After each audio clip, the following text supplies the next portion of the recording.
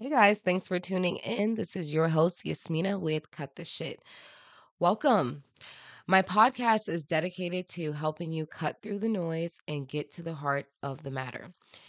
Now, here I talk about the topics that matter most to you: relationships, career, health, and more.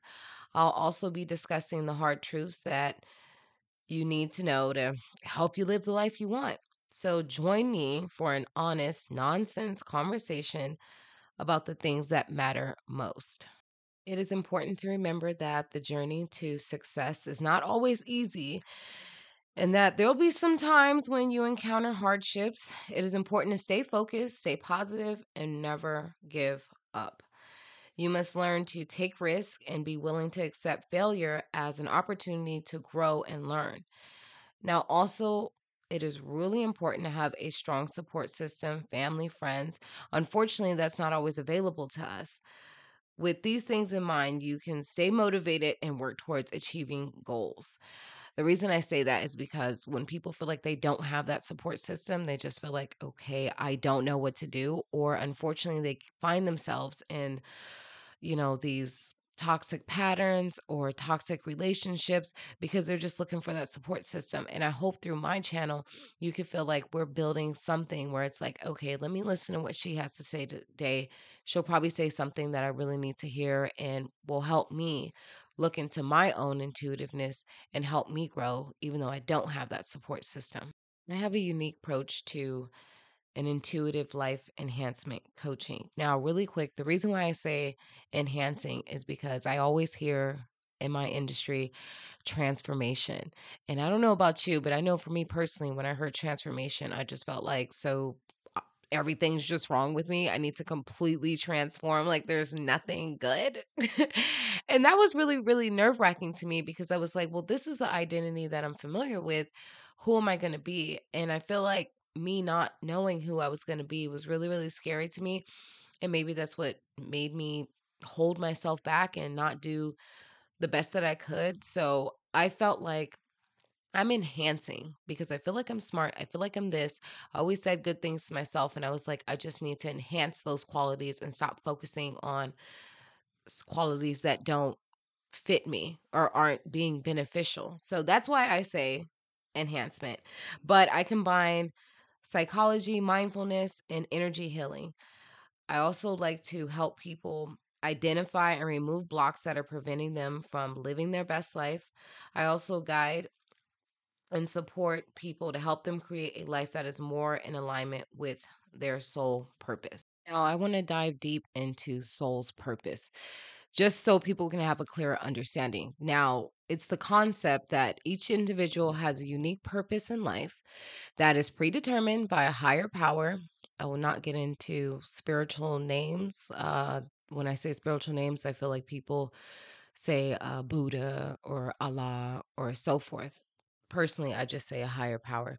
This purpose is often seen as a spiritual journey, and it is believed that by fulfilling this purpose, a person will find true happiness and fulfillment. It is believed that each person is born with a unique set of gifts and talents that are meant to be used to fulfill their purpose. Many people believe that the best way to discover one's soul purpose is to look within and follow their intuition. It is believed that by, doing so, a person can uncover their true potential and find their true calling. Now, I feel like that is exactly what life is all about. But people follow other people's rules and intuition out of a desire for safety and security. Following the rules or intuition of others can help protect us from harm and if can provide us with a sense of belonging and acceptance.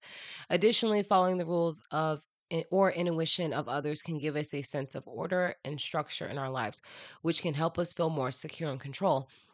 Granted, I feel like through my life experience, I really felt unhappy.